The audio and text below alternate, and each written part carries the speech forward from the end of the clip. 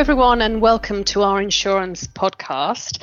This is the first in a series of 4 discussions which will focus on the FCA's current business plan, which was launched in July 2021. We are also going to be releasing a podcast on the FCA's current consultation on the new Consumer Duty of Care, as that's likely to be a key regulatory change project which firms need to gear up for next year.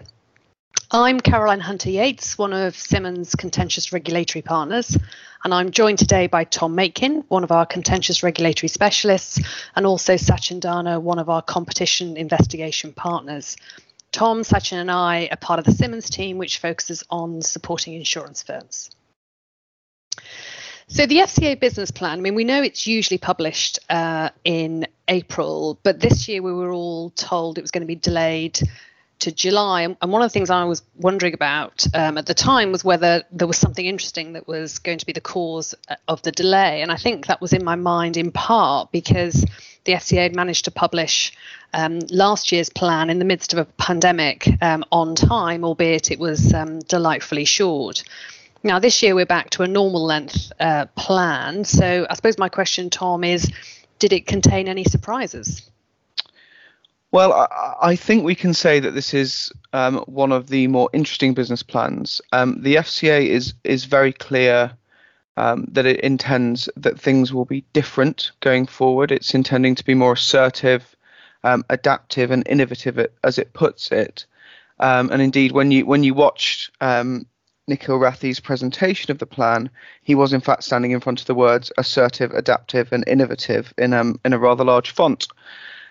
I think it's the assertiveness which has caught most people's attention.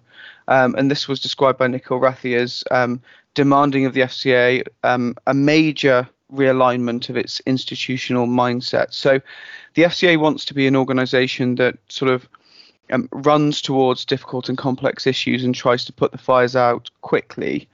And it's recognising that this is going to require some change.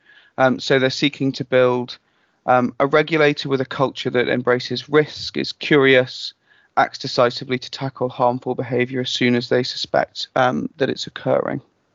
And that's actually quite a shift. I suppose to my mind, I query, does it reflect the criticism that the FCA received over the past year, both from Elizabeth Gloucester in her review of the FCA's role in the London Capital Finance collapse, and also the Raj Parker review of the Connaught funds?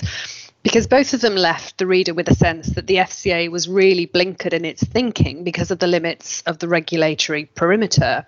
And the Gloucester review in particular highlighted the many missed opportunities that this led to. And at times, to be honest, it felt rather reminiscent of the Madoff whistleblower, which the SEC routinely dismissed. And of course, we've also recently seen the upper tribunal overturn a fine based on lack of integrity against the CEO of a small mutual insurer. So I suppose, Tom, I'm questioning, are we likely to see more FCA losses in the future? I think if the FCA is going to be taken at its word, then we will. The business plan is quite clear that the FCA is intending to test its powers to their limit. And so logically, it's not always going to win legal challenges where it's pushing its boundaries. The cultural shift is going to be, I think, both within the FCA and politically, for that not to be seen as a failure. The FCA also flagged the litigation strategy that it adopted on the business interruption test case as one that it wants to use going forward, and that was quite a novel piece of litigation. That was kicked off by the FCA promptly.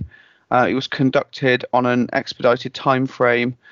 So the trial and the Supreme Court appeal took nose to tail about 8 months.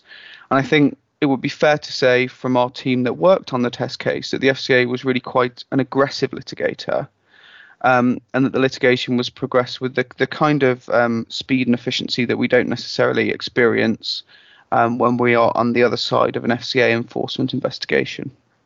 Yeah, your point about speed is an interesting one, because alongside the business plan, the FCA also published its report and accounts, and that gave us a few headlines in terms of current FCA workload and also the effect that the pandemic has had.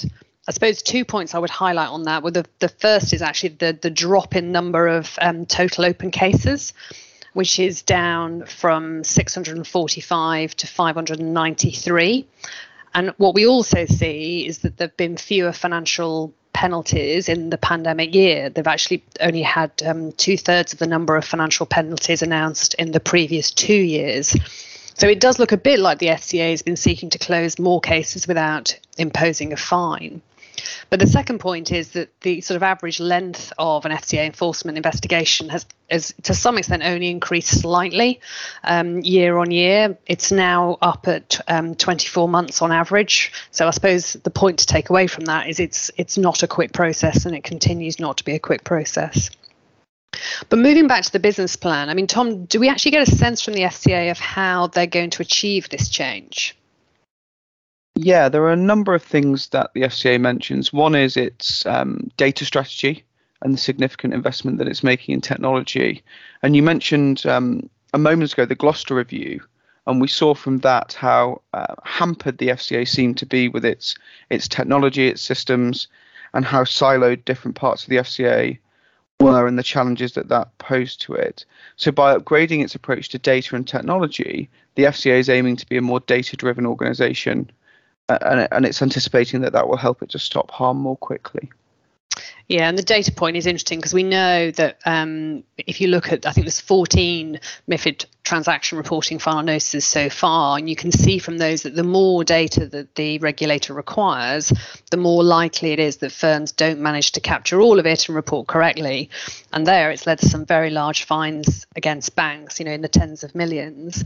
And it seems likely that is going to tip over into the wider market to the extent more and more data is required to be reported.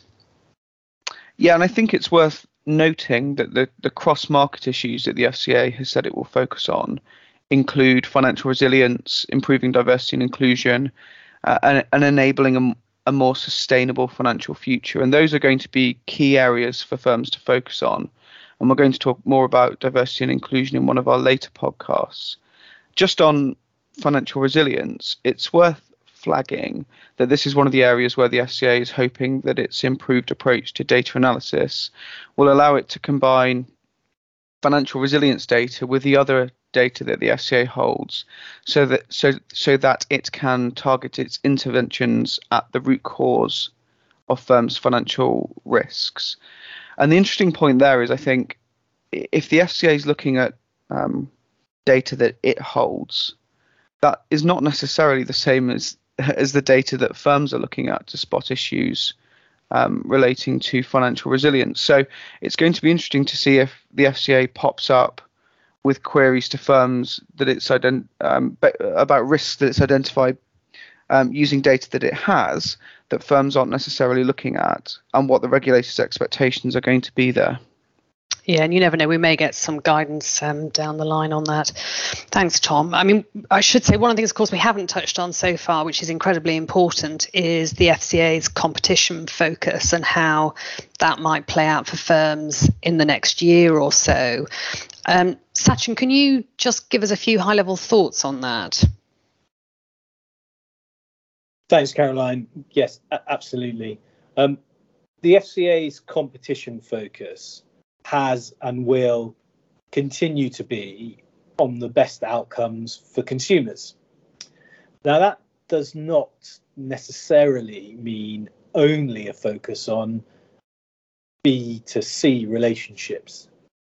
Whilst there has been a focus on retail insurance by both the FCA and the generalist competition regulator, the Competition and Markets Authority, the FCA in particular has not been shy of examining various wholesale markets, from corporate investment banking through to the provision of wholesale markets data.